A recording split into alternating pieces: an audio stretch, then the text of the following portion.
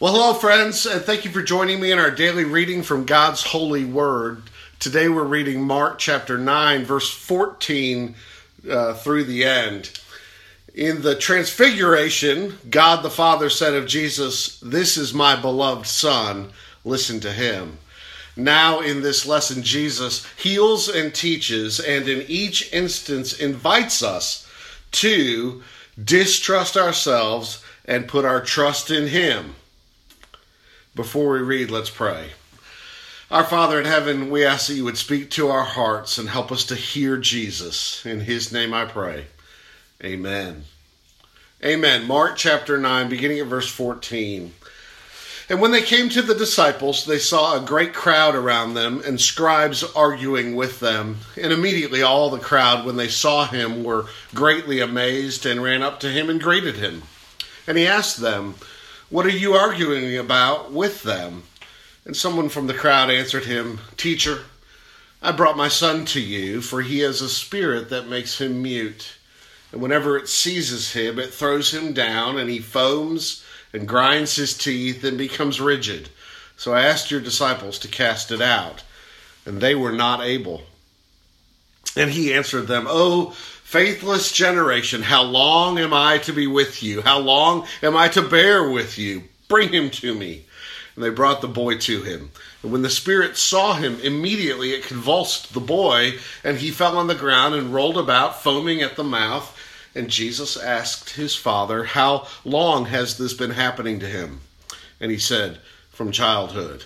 And it has often cast him into fire and into water to destroy him. But if you can do anything, have compassion on us and help us." And Jesus said to him, "If you can, all things are possible for one who believes." Immediately the father of the child cried out and said, "I believe, help my unbelief." And when Jesus saw that a crowd came running together, he rebuked the unclean spirit, saying to it, "You mute and deaf spirit, I command you, come out of him and never enter him again." And after crying out and convulsing him terribly, it came out. And the boy was like a corpse, so that most of them said, "He is dead." But Jesus took him by the hand and lifted him up, and he arose. And when he had entered the house, his disciples asked him privately, "Why could we not cast it out?" And he said to them, "This kind cannot be driven out by anything but prayer." They went on from there and passed through Galilee. And he did not want anyone to know, for he was teaching his disciples, saying to them, "The Son of Man is going to be delivered into the hands of men, and they will kill him. And when he is killed, after 3 days he will rise." But they did not understand the saying, and were afraid to ask him. And they came to Capernaum. And when he was in the house, he asked them, "What were you discussing on the way?" But they kept silent, for on the way they had argued with one another about who was the greatest.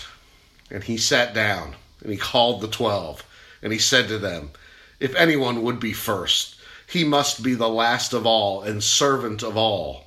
And he took a child and put him in the midst of them, and taking him in his arms, he said to them, "Whoever receives one such child in my name receives me. And whoever receives me receives not me, but him who sent me." John said to him, "Teacher, we saw someone casting out demons in your name, and we tried to stop him because he was not following us."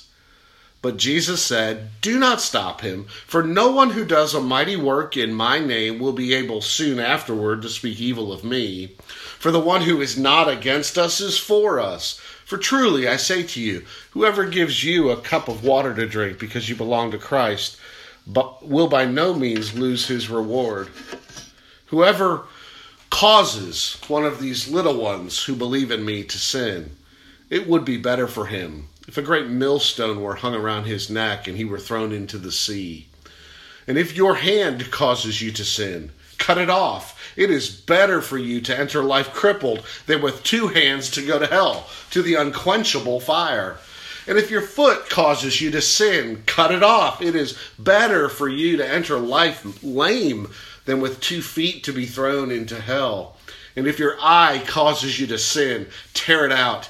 It is better for you to enter the kingdom of God with 1 eye than with 2 eyes to be thrown into hell, where their worm does not die, and the fire is not quenched. For everyone will be salted with fire. Salt is good, but if the salt has lost its saltiness, how will you make it salty again? Have salt in yourselves, and be at peace with one another. Amen. In each of these passages, Jesus is inviting us to distrust ourselves and to depend upon him, to distrust our own ability, our own agenda, our ambitions for ourselves, our antagonism toward others, and our attitude toward sin. First, distrust your ability. Jesus heals a mute and deaf boy with epileptic-like seizures brought on by an unclean demonic spirit. The Father couldn't heal his son. The disciples couldn't either. Jesus could and did. They asked him, why couldn't we? And Jesus says the only way is by prayer. You can't think you can. You must appeal to God. Don't trust your abilities. Trust God. The Father wanted Jesus to heal, but said, if you can, as if maybe Jesus couldn't. So Jesus said, if I can, all things are possible for the one who believes.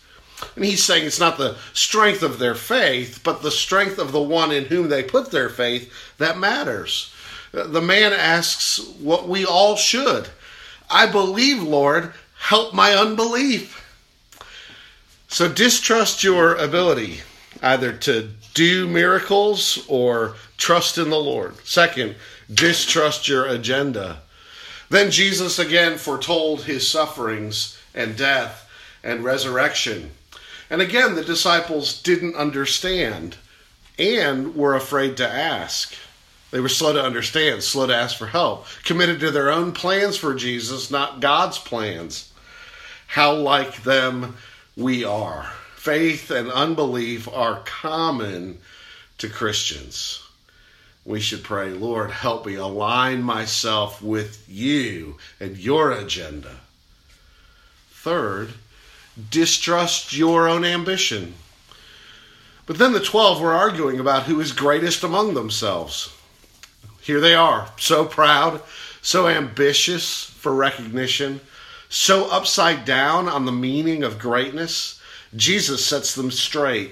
If anyone would be first, he must be last of all and servant of all.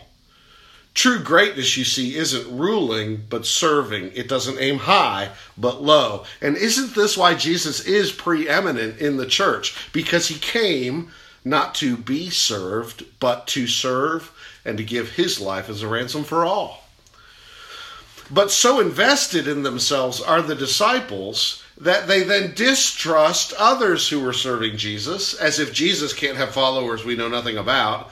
And Jesus says, leave them alone. Don't stop them.